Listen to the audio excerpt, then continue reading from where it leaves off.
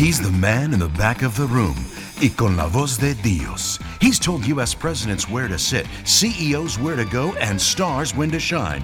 But as he likes to point out, who cares? I care. It's true, she cares, and so does he.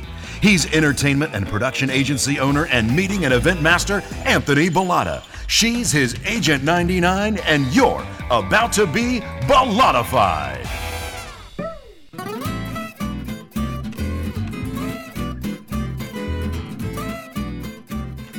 Hi, friends, and welcome to another episode of Bellatified, the one and only podcast about events, entertainment, and engagement. I'm Anthony Bellata. I'm here every week with the one and only, the very delicious, the always optimistic, you can't say enough about her, Alessia Cristina Portalini. Hello, everyone. Yay. Ciao, Bella. So how are you, my friend? What's on your mind today? What's going on? What's the haps, paps? Oh, my goodness. Well, I'll tell you what's on my mind today. Let's get tipsy. Thinking about those interested in performing for events. Today, the term guerrilla theater comes to mind because back in the late 1980s, when I was a neophyte performing for events, it's what we called our work. After all, our shows were part choreography and part interaction, and the combination of the two gave way to a number of unanticipated occurrences, all of which you'll have to contact us separately to hear about. But I digress.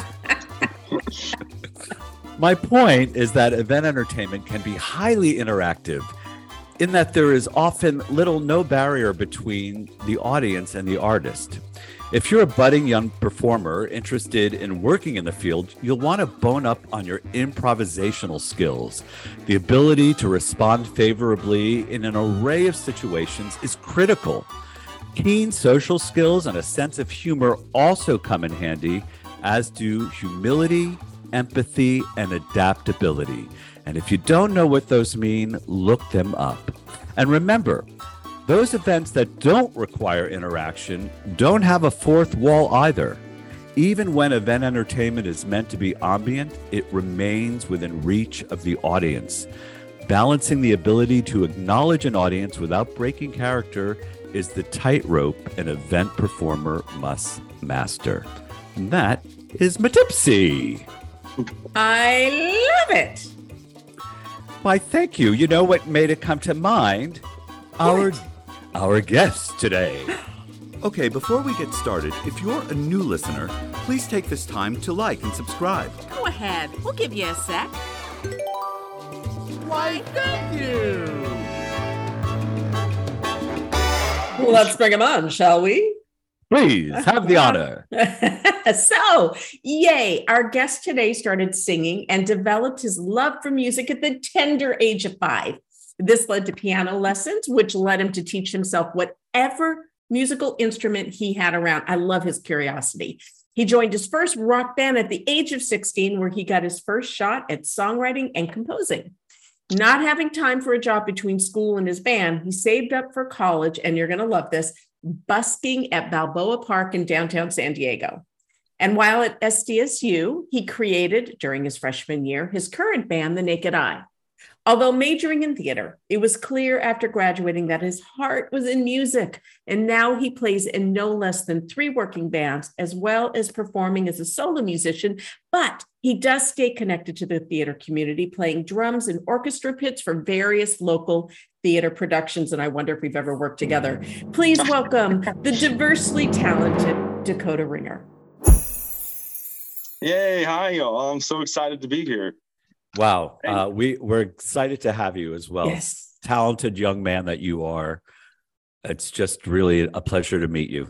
Thanks so much. Yeah. And Alex, I really do. I mean, the more I've listened to the podcast, the more I realize how much of a theater lovers you are. So, I mean, yeah, I am really interested to know if we have worked together. I mean, in at least some sort of adjacent capacity. I'm not sure. I wonder. I hope so. We'll have to get together over coffee and talk about our resumes. Yeah, no kidding. No kidding. Right. Yeah, our primary credits. Yes. Yeah, no, it's the San Diego theater community is definitely it's very small. It seems like everyone runs into each other at one point or another. So no, that's fantastic. I like that term, guerrilla theater, as well.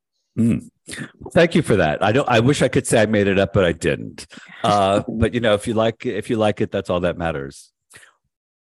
But before we go on, Dakota, there are people in San Diego who haven't run into you. And for that reason, we have to start with something that we call 10 quick questions. 10 quick questions. 10 quick questions? Okay, you're ready to go. Alex has 2 minutes on the clock. 10 questions. First answer that comes to mind, that's what we're looking for. No, it's actually timed. My worst nightmare. All right, let's go. 2 minutes on the clock, and time is ticking. All right. Okay. Dakota, do you believe in magic? Yes, in various ways. And certain magic, I agree with. Yes, there's definitely magic out there. Like there's the way that you can, blah, blah, blah. We only got 2 minutes. I'll go into that later. Okay, we'll ask you. Which room in your house has the best acoustics? The one I'm currently in, my office, my little recording studio, my workspace. I try to keep it as nice. I mean, it's not the best. It could be better. I definitely do record a lot of vocals in the closet sometimes, but I'm working on it. There are worse things you could do in a closet. Absolutely. Right? When was the last time you tried something new? I'd say very recently, honestly. I started teaching at the beginning of last year, and that was a huge, big hurdle for me. I was always real nervous to kind of get in there and start teaching people, just because I always felt like I kind of learned in my own way. So that was a big hurdle that I finally stepped into, and I've been loving it, and I've really fallen in love with it. God bless. Good for you. All right, you're offered a role in a Broadway show without auditioning. What is the show and role? That's a good question. It changes a lot, especially as I've been aging and so on. One that is still on my bucket list that I haven't done, to be fair, is actually Rent. Believe it or not, I've played drums for the production 4 or 5 times, but I've never actually been in the cast. And I think it would definitely be fun to play like a Roger or something. It's definitely one of those. I found my niche in theater where I'm kind of the guitar guy, so I feel like that would be a nice one to fall into and use some of my rock voice in there. So Roger and Rent would be a lot of fun. Roger Awesome. and Rent. Thank you for the alliteration as well. All right. Have you appropriately thanked your parents for forcing music theory on you as a kid? I honestly have. I've come around to it. I definitely have come around to it in the mature years of my life, and I've definitely I definitely I leave a lot to them. I dedicate a lot of what I do now to what they forced me through back then, what they pushed me through.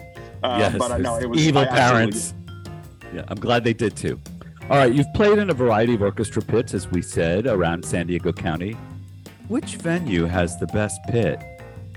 Ooh, what's the most interesting pit is, I've never played in it, to be fair, but Starlight Theater, the old one, has one of the wildest pits I've ever seen. Like, I mean, in order to get into it, you had to essentially dynamite like a hole in the wall and just to like enter the ground floor. It was the funniest place I've ever seen, man.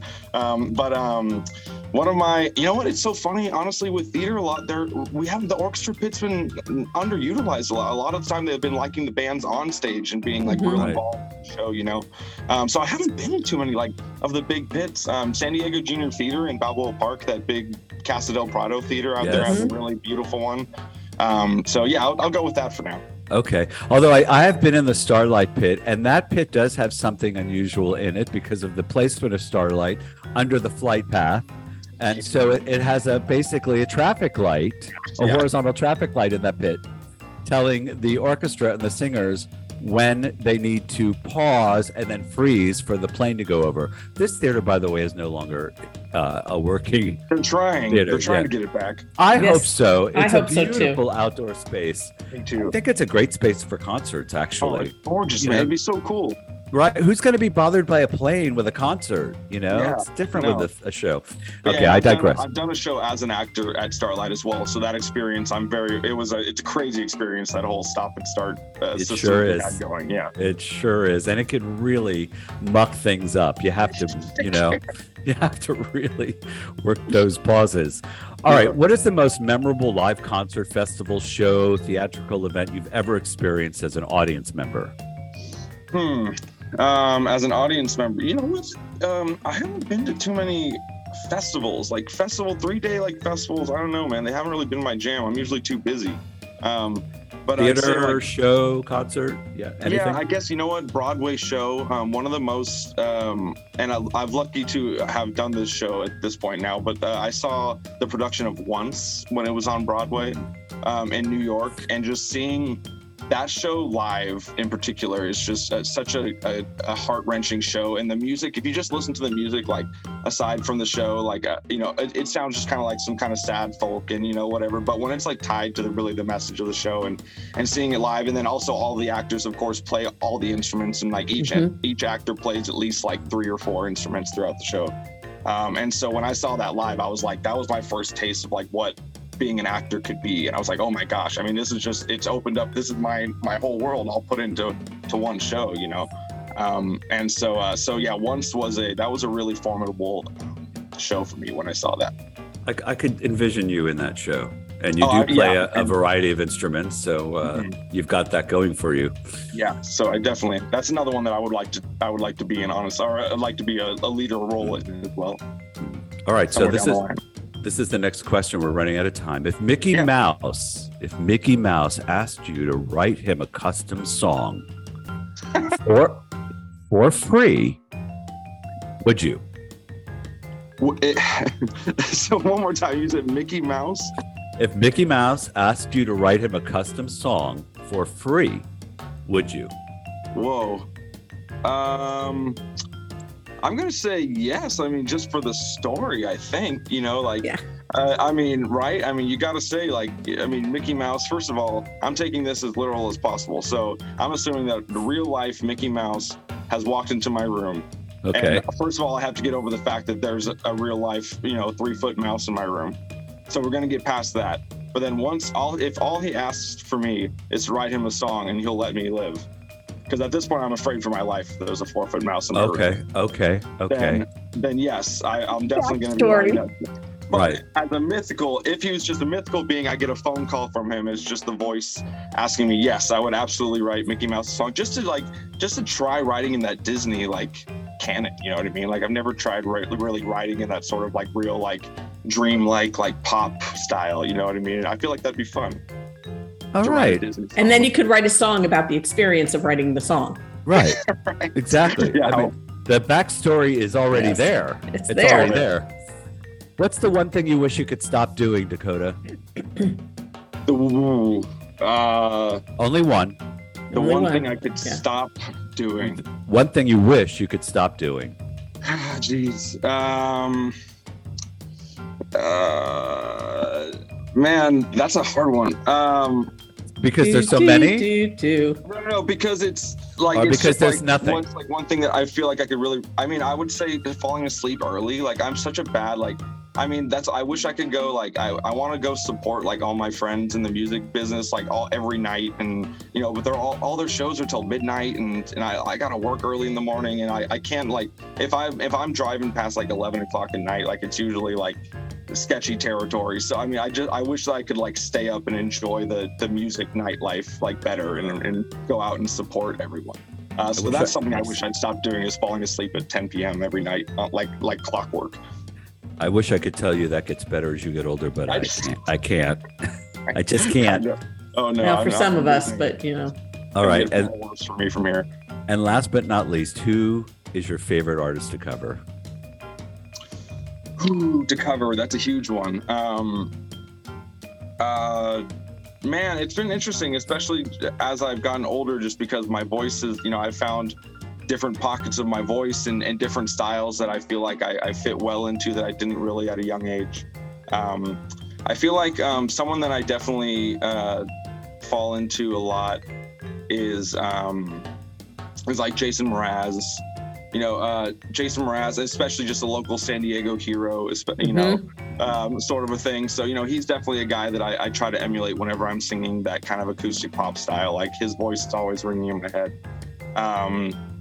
I'd say even down to, a little bit of the natural rawness of like, I love singing Bill Withers songs. Just because it's so raw, and you can really just like have your fun with it. And it's usually not too like musically confusing or whatever, so you can kind of just like really just let your voice riff on it. And his words are generally so like it's almost hard not to feel them when you're singing, a lot of the time. So yeah, as far as two very different styles there, but yeah, I mean definitely those are two of my favorites. I usually do at least one Bill Withers, one Jason Mraz show, that's for sure. Great. Well, thank you for playing 10 quick questions. I don't think that we were so quick. Absolutely No. not. Nope. But we did get a lot of information. But because of the backstory around Mickey, I got to let it go. That's why I wasn't like pressing the clock because, It doesn't matter. We went down a weird hole at that point. Took a little extra time. I'm sorry. I do want to say that I do believe he's more like 5 feet. Yeah. Oh, geez, more terrifying. I know. There you go. I didn't want to mention it then because I didn't want to scare you more. Oh yeah, no, this is going to be a hell of a song. So Mickey is taller than me, so he's at least 5'3". Oh man, there you go. He gets bigger every moment. He's just getting bigger and bigger. At this point, that's what the song is going to be about, just like Mickey growing in height. Yes, there you go. I love it. Well, thank you. Yes, no, that was awesome. So Dakota, we've talked just a little bit about theater, but you also are a solo artist. You also have 2 bands, right? Lost Villains and The Naked Eye. Mm-hmm. And you play in the Pits, as we talked about that as well. So you also, as I understand, you are on several albums, or you take part in recordings, or you go to the studio and you're happy to be a studio musician as well. It took me a long time to get there. Just to ask you, you're a studio musician as well. Yeah, no, no, it's okay. Get the definition out there for everyone that doesn't know exactly what a studio musician is. That's definitely been something that I've been doing a lot more in the past 5 years or so. It's just kind of, I've really just kind of settled on that one of my skill sets that I've really tried to lean into. And again, going back to just my parents really force feeding me music theory back in the day, and a lot of that is because I always naturally relied on my ear. And I've always just had a really naturally good ear. And like, so what would happen when I was in piano classes when I was really young is I would just tell my teacher, like, oh, could you just like play this one part for me, like, please, or whatever. And then I'd listen to them play it, and then I'd get the melody and I'd hear it, and then I'd like plunk it out at home without looking at the music. I would just like learn it by myself. And so then I would come in the next day and like pretend that I practice it, and I would play it the way that I like heard it, but it wasn't quite right to the music. So my teacher would be able to tell every time. So it's something, but anyway, in my older age, I've really, continued to get music theory in there, but really still develop my ear. And so now I've kind of it's really helped out with, taking covers and requests and things like that, as I can pick up a song really quickly. Or, if an event or something needs like a special request song the day before or whatever, I'm usually really good at picking it up really fast. So yeah, I've tried to lend that to whatever artists in town need it, and just with my array of trying to be as versatile as possible in my instrumentation so that I can kind of play with anytime anyone needs it, and just try to open myself up to as many. I like to be diverse and, play with a bunch of different bands. So, I've sat in with pop punk bands and pop punk and just normal pop bands and funk bands and blues bands and even some metal bands, like singing some backup vocals and things like that. I like being a session player because it really keeps me diverse, and that's something I've always, my brain has always needed that. Could I just comment on the reading versus the playing by ear, which is what you're talking about when you talk about music theory, the ability to read the notes on the page and play them as they're written. And I'm glad that you brought that up, because that distinguishes the kinds of musicians you might want to hire. Not that one is necessarily better than the other, but if you're in a situation where you want the band to learn a new song in a short amount of time, or to have an ability to take requests, then the ability to read comes in handy. And that might be a question you want to ask your musicians. Do you have the ability to read music? Because if that should come up, you want to know it can be handled. Yeah.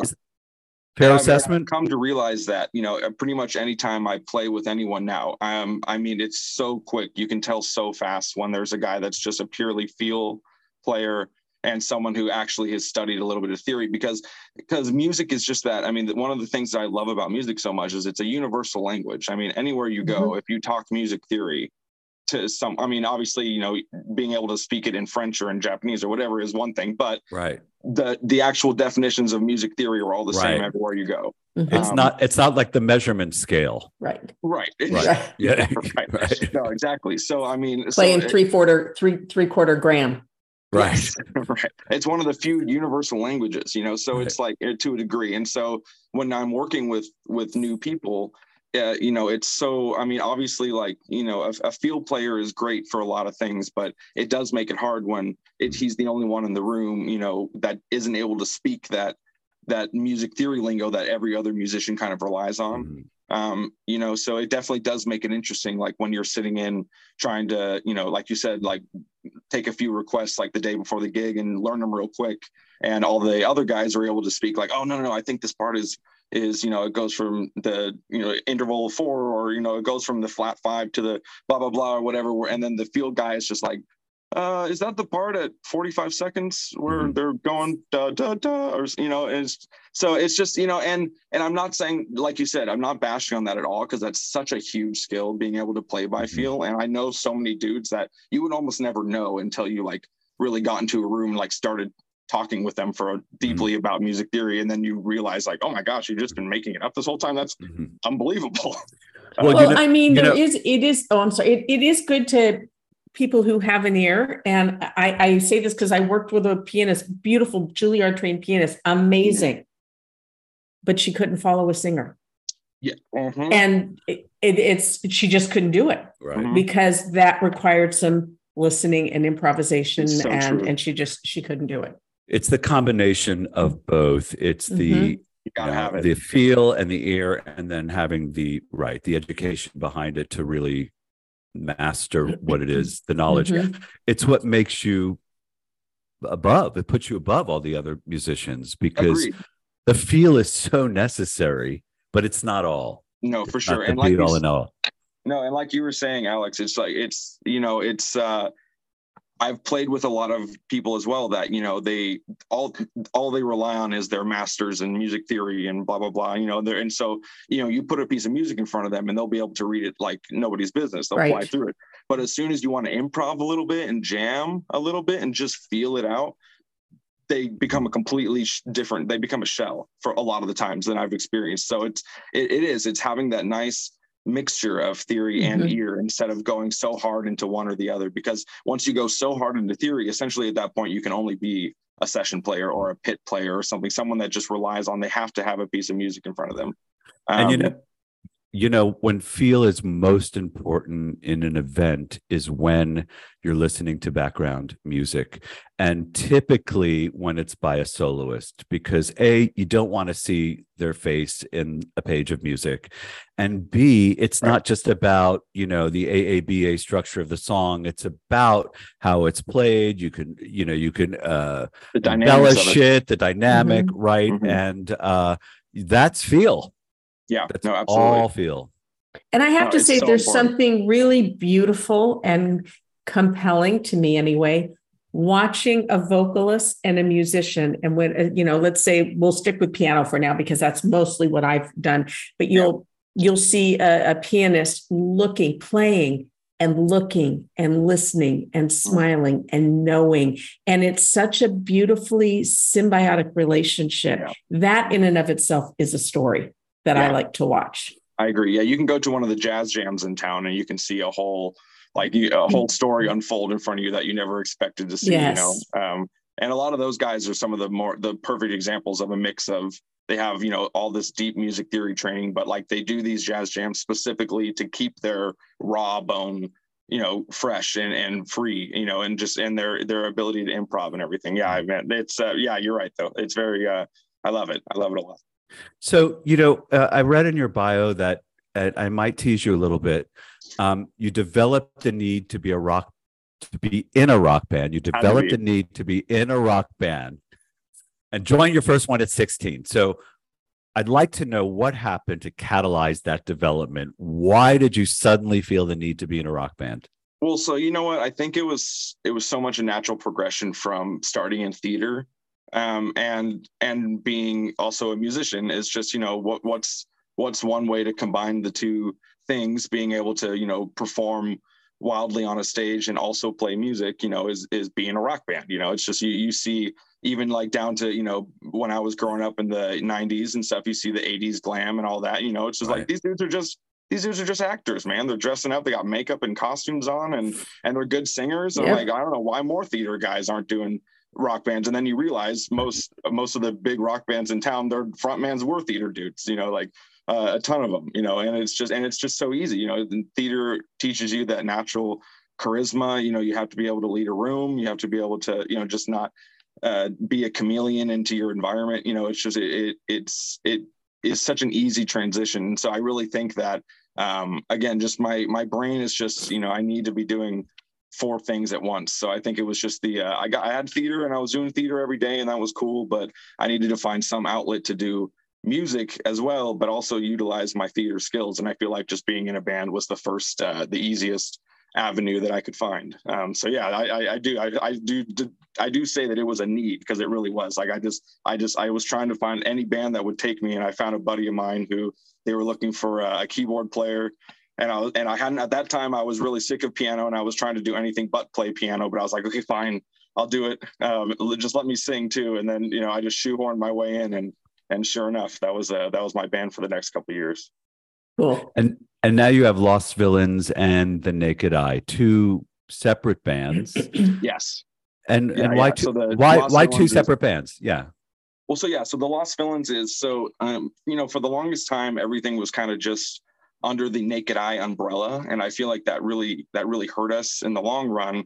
And we were young, like I said, the first 4 years of the formation of the band, I was in college. So, there wasn't too much we were able to do at that time, but we needed to make money. So we were definitely like doing events and things of that nature and playing these like 3-4 hour gigs. And we would just kind of sneak our originals in there and just, and kind of take some discounts just because, we would be honest with them about it. Like, hey, we're mostly an original band, but we'll play these blah, blah, blah. So it was kind of just that whole thing where we were teetering on we're actually an original band, but we need some money for studio time. So we were doing that whole thing. But then it really it mostly started to hurt our originals career, because people were confused as to what we were. They weren't sure if they should hire us to play a 45-minute set at the Casbah, or if they should hire us for a 4-hour set at the Tin Roof in downtown or something, so everyone was really confused as to our identity.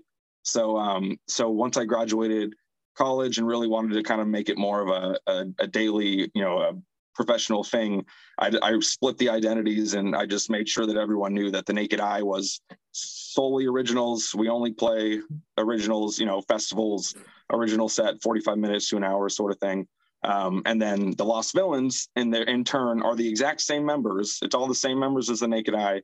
But it's a whole separate, identity as our party cover band. That's specifically, if you want us for a wedding, if you want us for a corporate event, you want us for blah, blah, blah, playing at a bar for 3 hours, whatever, that's the Lost Villains deal. The Naked Eye doesn't do that. So yeah, it was that splitting of identities that I just really wanted to make clear. That was a very smart move. Mm-hmm. It for someone so young. Yes, it's planning out to be. Yeah, it really has. So that's why it's hard for me. The Naked Eye's been around for 10 years technically, but I really have trouble saying that. I think that we've really only been around for about the past 4 or 5 years doing it correctly. Right. Nice. But I have to say though, I've heard some of the originals, and you're doing it correctly.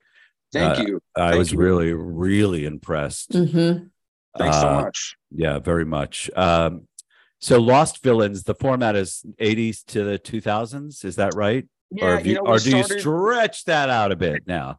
Yeah. We started as specifically a 90s band. We wanted to, just have a, we were used to saying kind of like it was we were kind of in between like a tribute and a variety band, so that was kind of the line that we were trying to figure out. So now we've kind of just been going more towards the variety band kind of 80s to 2000s, just to kind of keep it our broad spectrum more open. And honestly, it just turns out that there's not that much there's a ton of amazing songs in the 90s, but there's not too much to dance to, like with Green Day and Foo Fighters and Smashing Pumpkins and things like that. Like people love that, but it's not necessarily like corporate dance music. Right. You know what I mean? Right.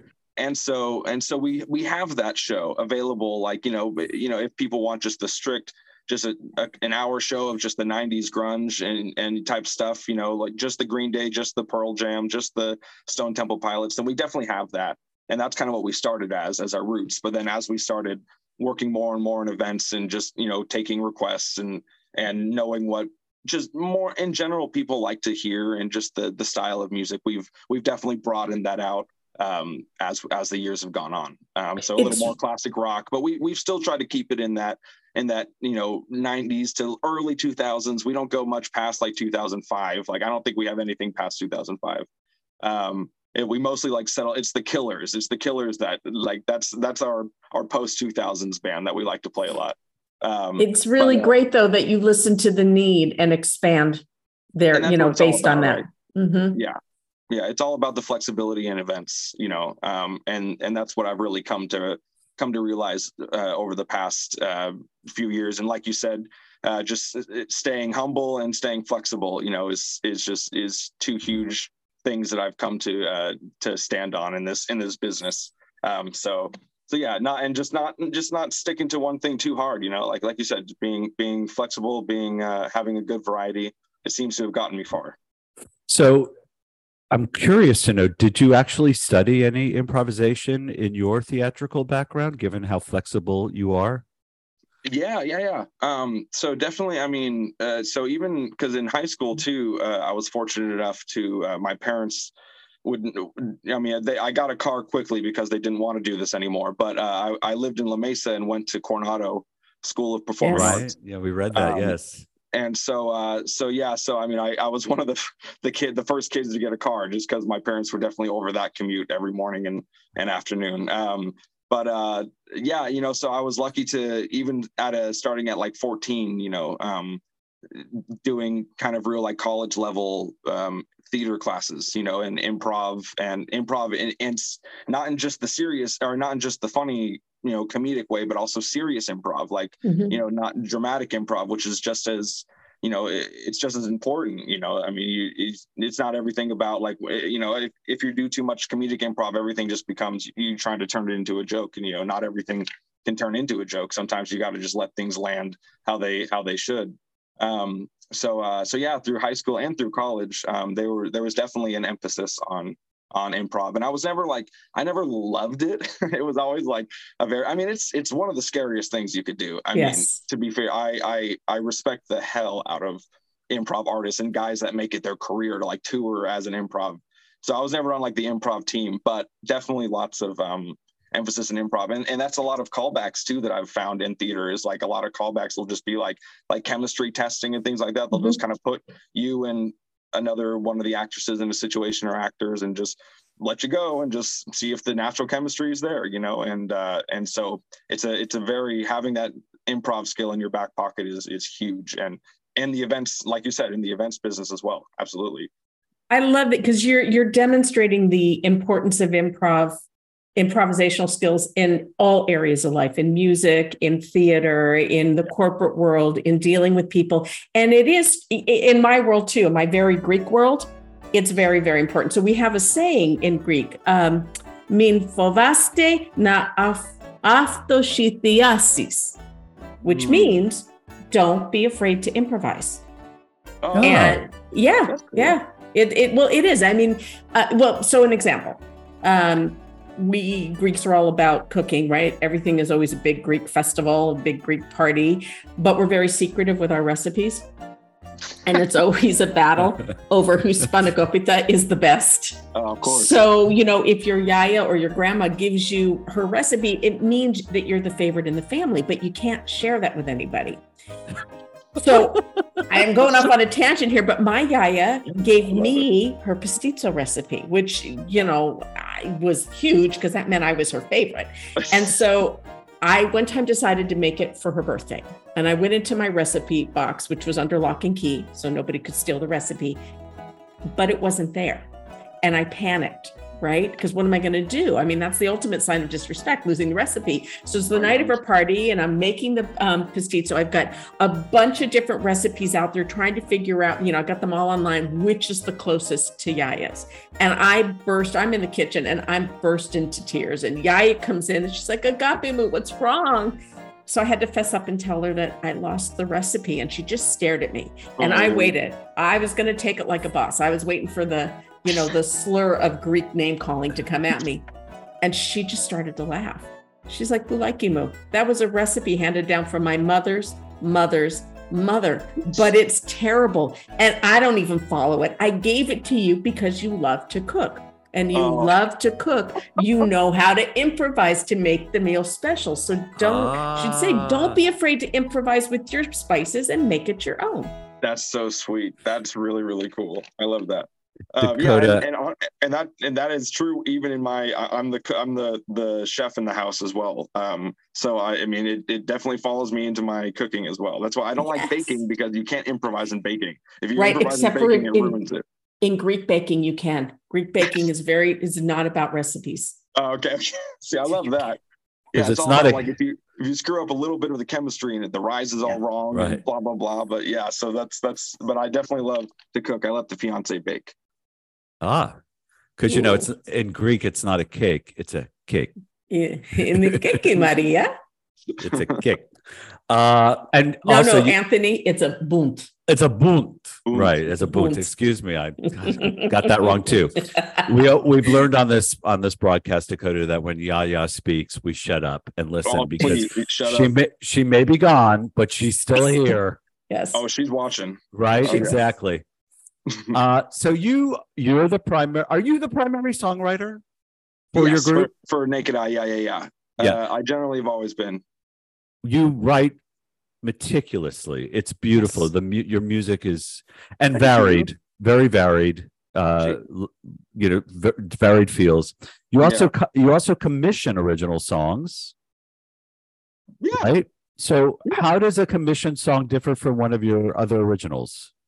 So the commission is interesting. So I'm actually kind of one of my main jobs right now. I worked for a banjo company for a long time, and I was able to quit that last year I got asked to kind of just be a full-time songwriter for a bigger artist who asked me to come on and work with him, about 20-25 hours a week, just writing songs. And that's been very interesting, because it's obviously and being a session player, because he doesn't really play much. So having one guy that can kind of whenever he's hearing a bass part or a drum part or a piano part, like play it just all in just one person instead of hiring a whole team, which is what I've been building for, is just to try to take the responsibility of a whole team and be able to offer it as one person. It's been interesting working with him, just writing songs for other people and having to, take what you would usually do in a song in that situation and kind of put it in your pocket and maybe suggest it for later, but really just listen to what he wants and adapt to that.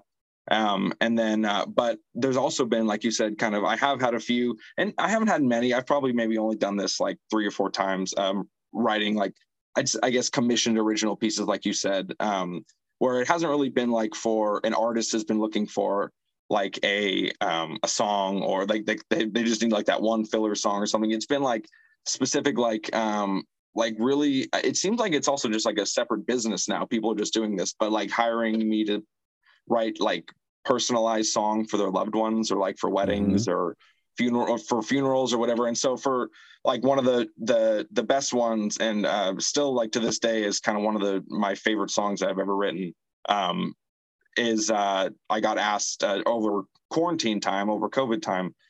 There's this wonderful production company called Blind Spot Collective, and they do a lot of wonderful theater projects in town. And they one of their projects was this project called Refractions, and they got this small grant to kind of find people who had lost loved ones during the quarantine time, whether it was whether it was because of COVID or not. Just the problem is you couldn't really have proper funerals, like it was all these Zoom funerals and things like that. And so it was really hard for a lot of people to be able to kind of like really work through that without the kind of the proper celebration that they're used to.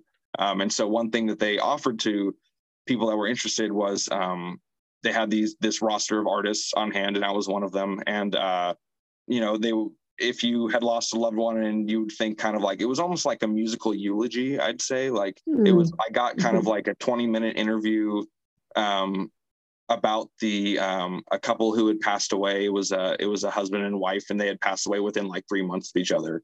And their family, it's a huge, big Irish Catholic family, and they were so sad that they couldn't do their usual big wedding or their big funeral. And so they were hoping that, if they had this song, they could at least like kind of send it out to everyone in the family, and they would have this song that would kind of remind them of the couple that had passed. And so it was a huge undertaking. It was honestly very scary, especially a couple that I hadn't known personally, really. All I got was kind of a 20-minute interview with I believe it was their daughter or son, kind of telling some bullet points about their life and kind of how they met, and just little tidbits about them. And then it was kind of just like, and then what style of music they wanted. And they specifically wanted like Irish folk, sort of. And so, yeah, so based on, just that 20 minutes of info I got, I kind of wrote, a little song that just kind of encapsulated their love and the travels that they took, and a little bit about where they met. And it was kind of just, and I got to utilize my banjo for like the only time I've ever like gotten to write with my banjo. And it was just this really beautiful experience. And I was so nervous writing it, just because you just never know how a family is going to take it when you're literally essentially writing as a story of their loved one's life in song.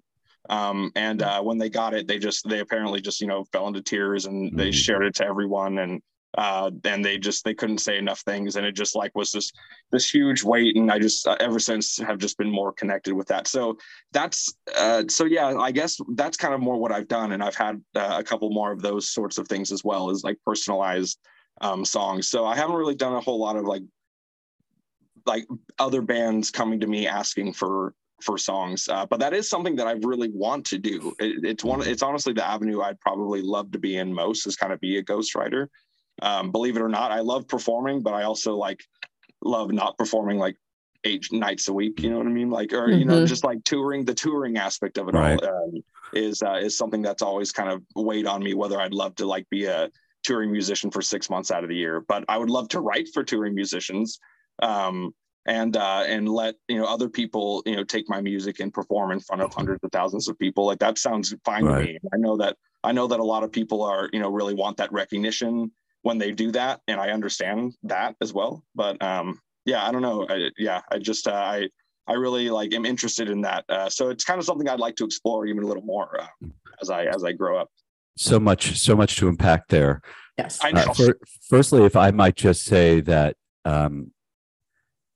this is where the feel and the theory explode into something beautiful, and that is the ability to commission a song for someone and have it hit where it needs to hit. That's where that talent comes into play. Yeah. You mentioned that you're writing now 20 to 25 hours a week for someone, and boom, I just exploded with questions. First of all, can you just write on call like that? Okay, I'm working 20 to 25 hours and I'm going to be writing music. It seems that might be a bit difficult. Is it possible to say, okay, it's 12 o'clock, time to start writing, I'm going to sit at the piano? How does that work? 100% the questions I had going into it as well. I've never really written in that capacity, so it was very interesting at whether or not I would just be able to kind of turn the creative juices on and off. And honestly, it's been great. And I honestly, right before I kind of started doing it, I watched the Beatles documentary, the one that they just released on Disney Plus. Gosh, what's it called? Maybe it was the Get Back. I think whatever, the big one that James Cameron released. But it was essentially just, like 10 hours of them just writing their last album and just sitting in a room. And that's how it was, they would get there about 9:00 and they would all just sit down and write in a circle and bouncing ideas off each other's and blah, blah, blah, rehearsing and stuff and then they'd have a lunch break and then they'd come back and, it was just very business-like. And I was like, man, and that's kind of when this artist that hired me, that's kind of what he referenced too. When he was like, what's the big difference between, bands that are just starting and bands that are already in it, is like, you see Taylor Swift and Beyonce and all these Prince and all these huge artists that have a songwriting team of literally 12, 15 people, all credited on there. And I just loved that he wanted to have that sort of back and forth on songs that he was writing, because I do think that,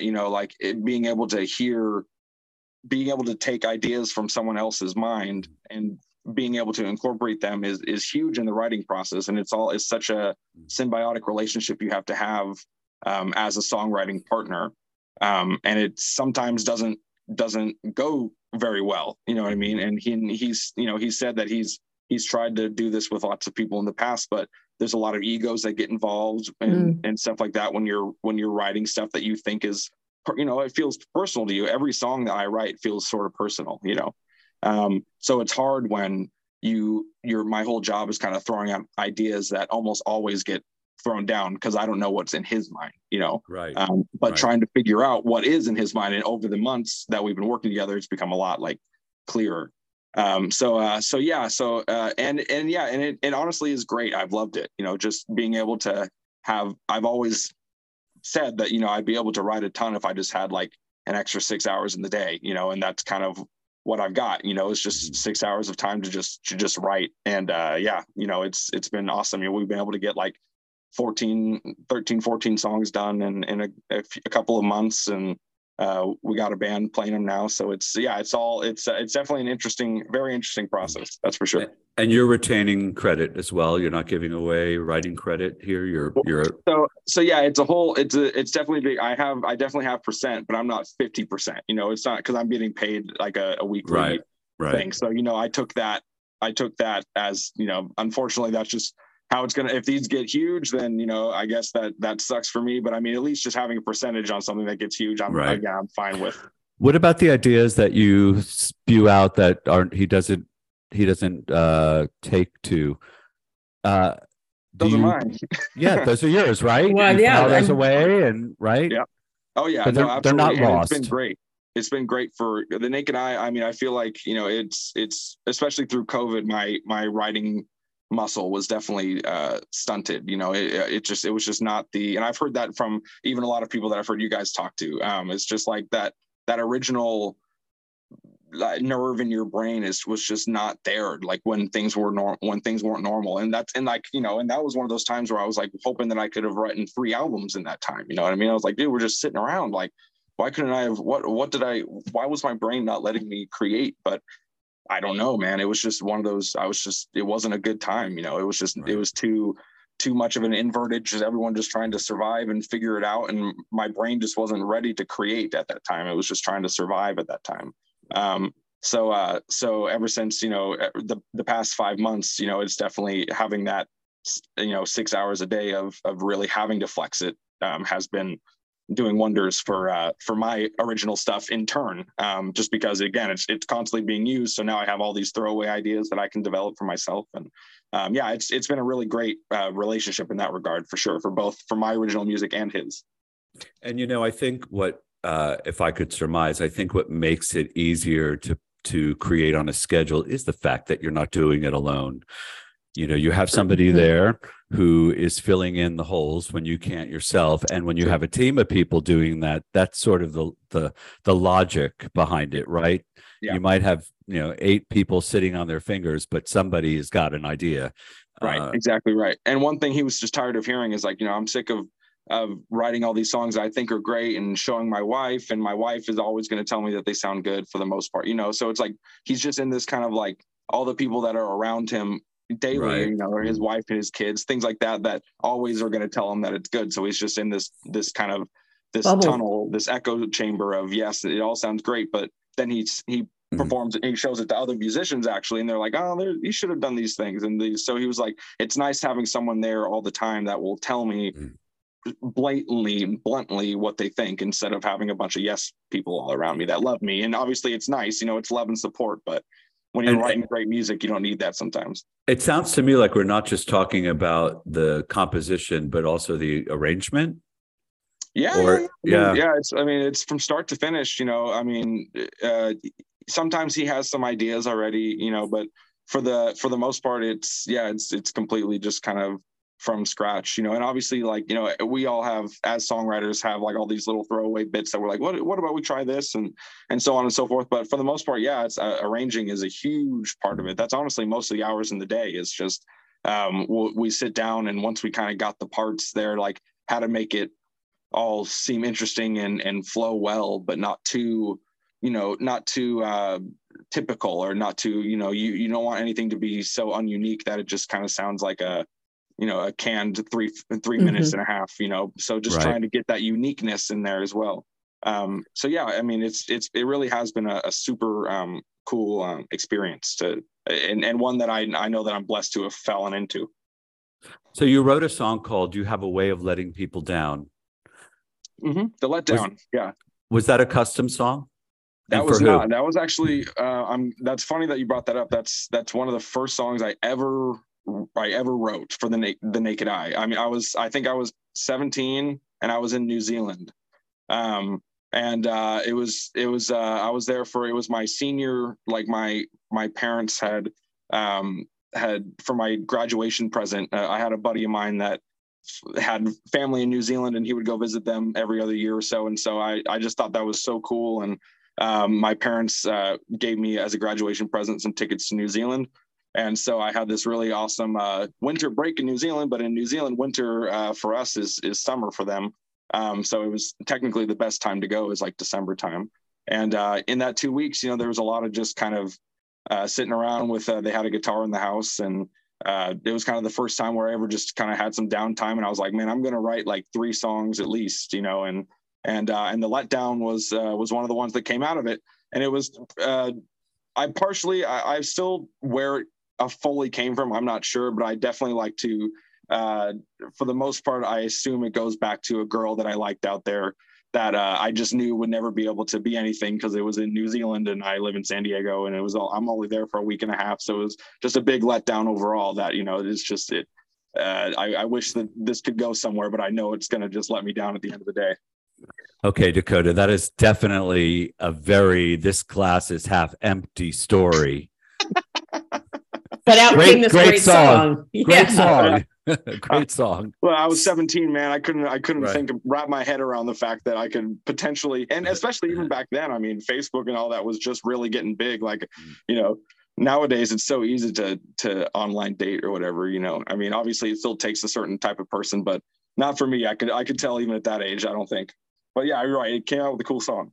Very cool. And you've done segments. You've done news segments. I want to say I saw one on KUSI, and I'd like to just recommend that when they have you on, they get your name right. So what they do is they say at the bottom, they do a lower third, and it'll say Naked Eye Band.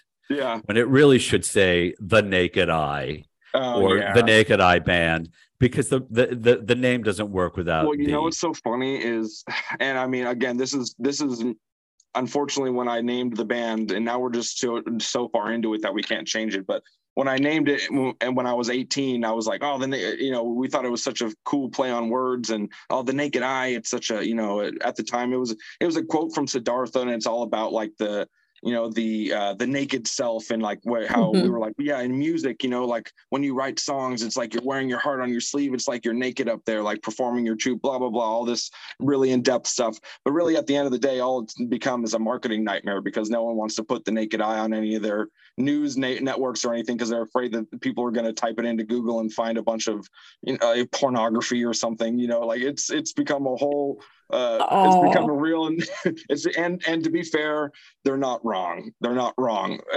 Luckily we finally are the top search on Google for most of the first page when you type in the naked eye. But I'm sure when we were just starting, the news stations typing that into Google and finding some of the 6th or 7th pages on there were a little scary. So I think I've always had to just kind of be okay with weird little variations just to get us on, just to get us places. And that's also why the Lost Villains was, honestly, that's another big reason why the Lost Villains became a separate band, just so we could have a more marketable identity and name, I suppose, for corporate things. Have you thought about changing the naked eye? It doesn't offend me at all. I love it, actually. And it doesn't offend anyone, but especially, I can't think of the association right now. That's the radio and TV cleanliness. You know what I mean? It's the it's FCC. The FCC. Thank you. Yeah, the FCC is very afraid of it, and especially it being written out for people to. I don't know. It's all politics. We still like it. I mean, at the end of the day, and we still very much, we like the name. It's just become, especially with people misreading it and thinking it's the Naked One, or people just kind of stop at naked sometimes and they just think it's just the naked and, so on and so forth. But for the most part, we've broken through. Well, for our audience, I'd just like to let everyone know that I just did a Google search for the naked eye. And what comes up is your Instagram, your Spotify, quotes from the Bible, your music on Apple, the naked eye on Amazon, your article in the San Diego Reader. Yes. Naked eye came from my mother's womb. I don't know who said that. That's a biblical reference. So this is what I'm saying. Goodreads, the Bible, and you. So I don't think anybody needs to be afraid. That's what I'm saying. That's what I'm saying. We're hoping. You got a good SEO. Fun. And now I know that there's do you know the writer, as theater people, you might know this, the vagina monologues? Yeah, I've done it twice. She's done it. So that author has also now written another show called The Naked Eye. Mm-hmm. Now, like with the same, the naked capital I. So now we've been fighting for top hierarchy of who has the more easily findable naked eye search. And so far we're still winning, but who knows? We'll see how many college campuses it takes to perform it before we're honestly, I think it's genius because you'll have more people typing in naked in a search than band, for example. So you'll get a lot more play, I think. I'm just speculating. If nothing else, it's eye-catching. People rarely forget it because the fact that we were bold enough to put naked in our name seems to catch people. I couldn't for bare naked ladies. Right. Exactly. I couldn't help but wonder who the naked eye was because it's not a solo. It's is it a 4 or 5 piece? I couldn't really figure that out. It's a 5 piece. So who is the naked eye? I think so do you mean band members or? Well, yeah, I'm making a joke because it refers to one naked. The naked eye, and there's 5 of you, so it was a bad joke.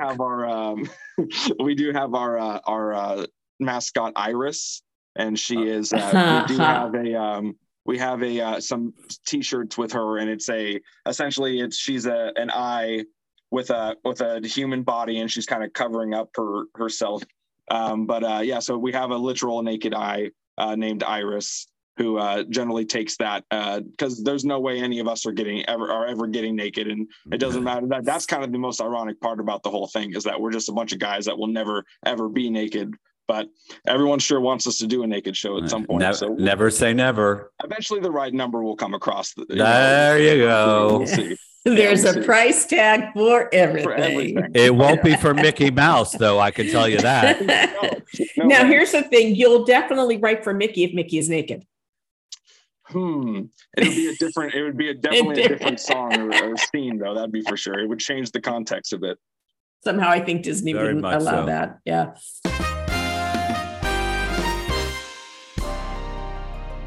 So we have come to the point in our show where we have to sort of get to the nitty gritty. Yeah. I hope you don't mind. And that's just 5 questions that we call the Bellatified 5. The Bellatified 5. Yes. Are you ready? I am sold. All right. Dakota Ringer, what is your golden rule?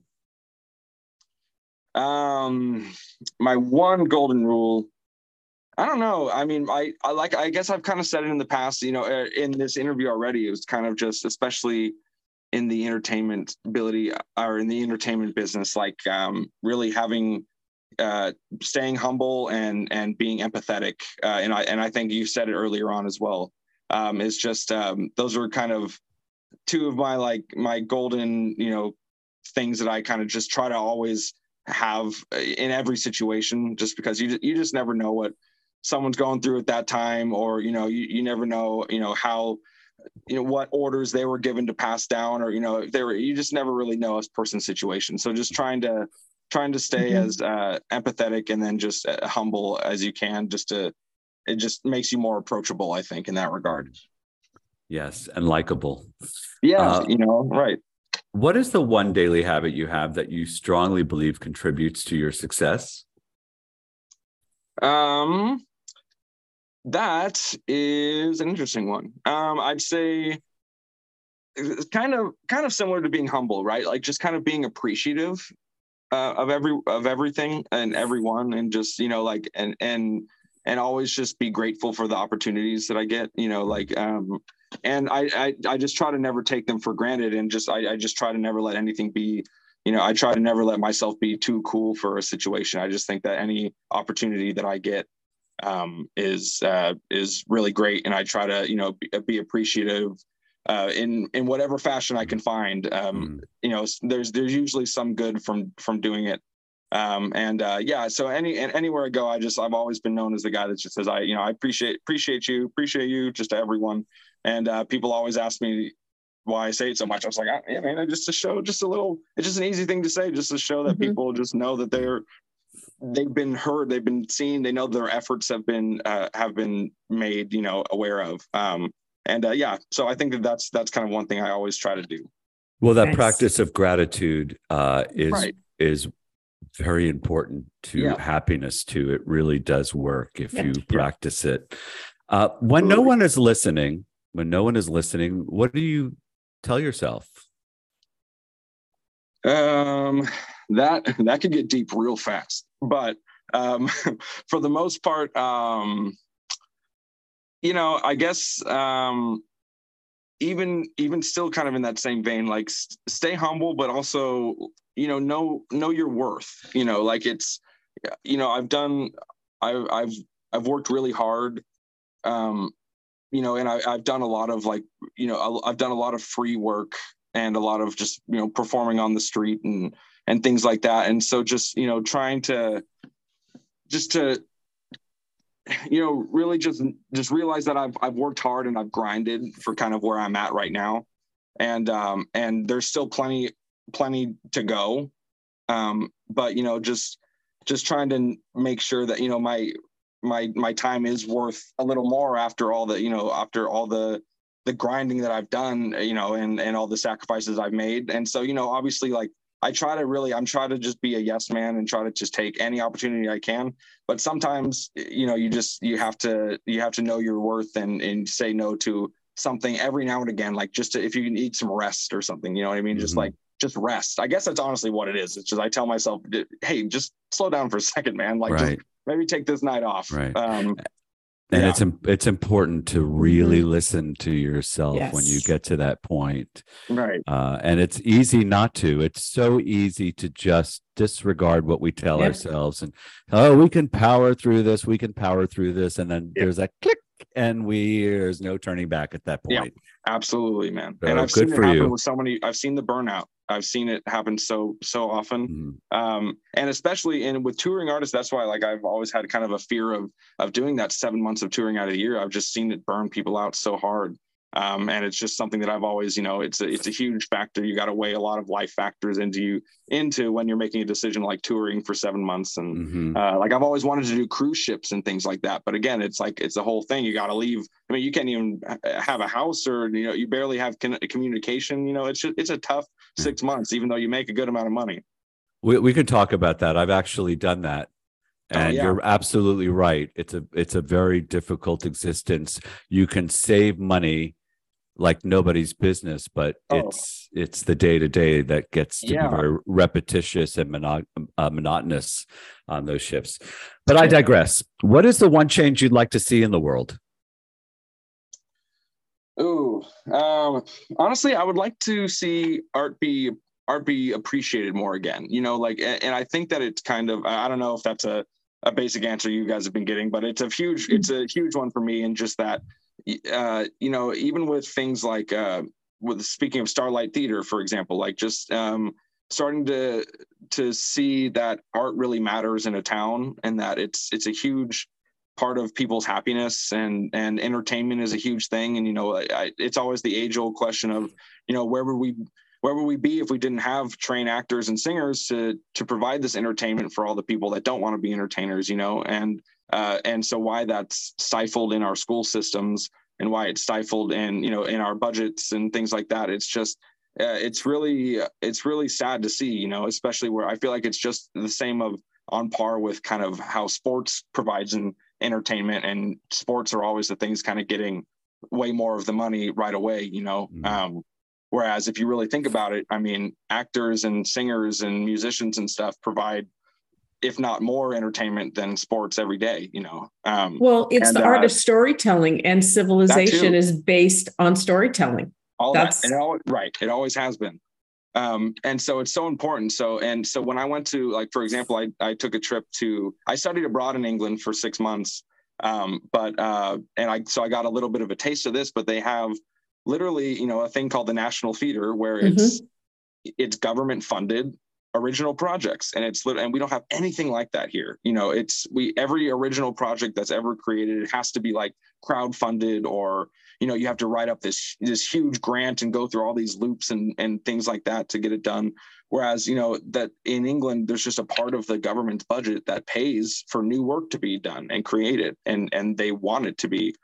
Whereas in American theater, so much of of the theater community is based on like performing old shows that make money, because every theater is a business as well. So I mean, every now and again you see a theater doing Grease and for a fourth time, in like 5 years, and you wonder why. And it's, they need to make money. Sometimes these tiny little original shows, they don't make much because no one knows the name. There's no, so, in a place like in England, where they actually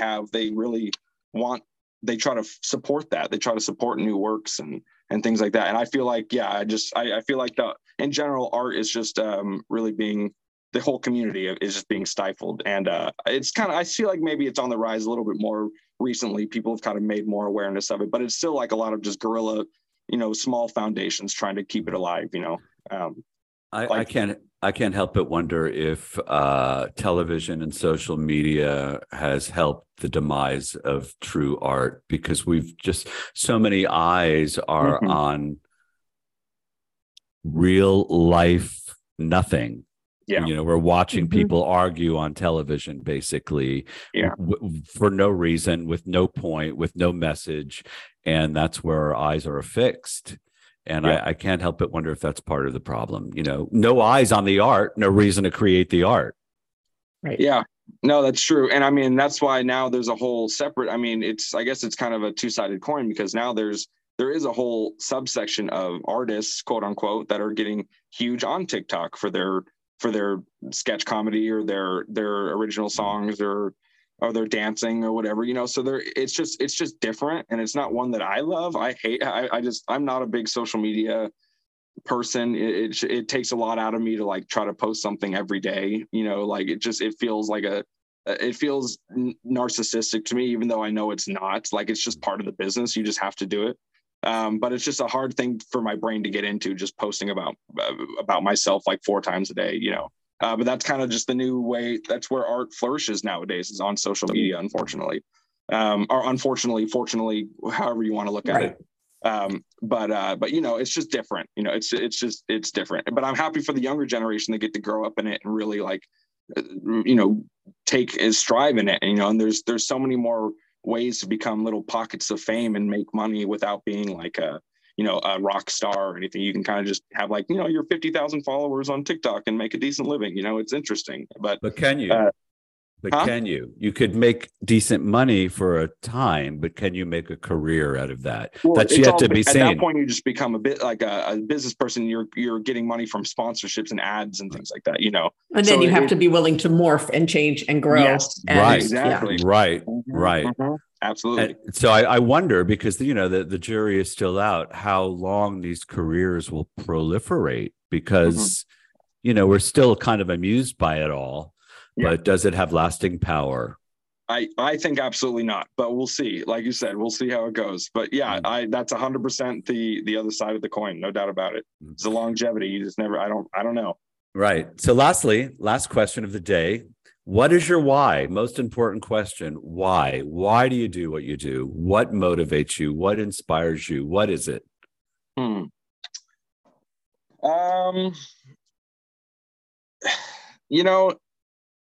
I guess I've just it kind of started at like a young age. It's just like the thing, the way I see music and theater and art in general just be such an outlet for people, like in general, like whether you're being the artist on stage or whether you're the person watching, like for the most part, like people go to these events as like an escape, and it's a sort of a cliche answer, I suppose, but it really feels like,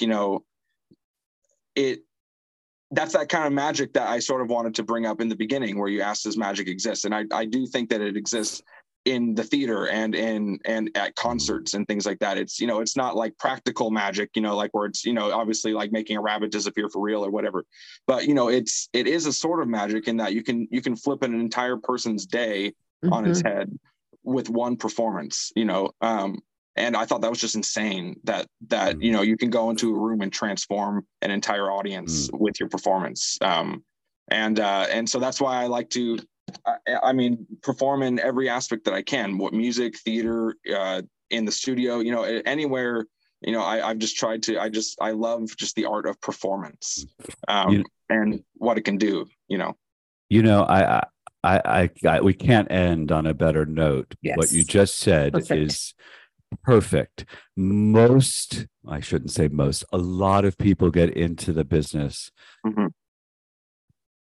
because they want the focus on themselves, and they forget it's not about them. It's about the audience. Very rarely is it about them. Yeah. Right.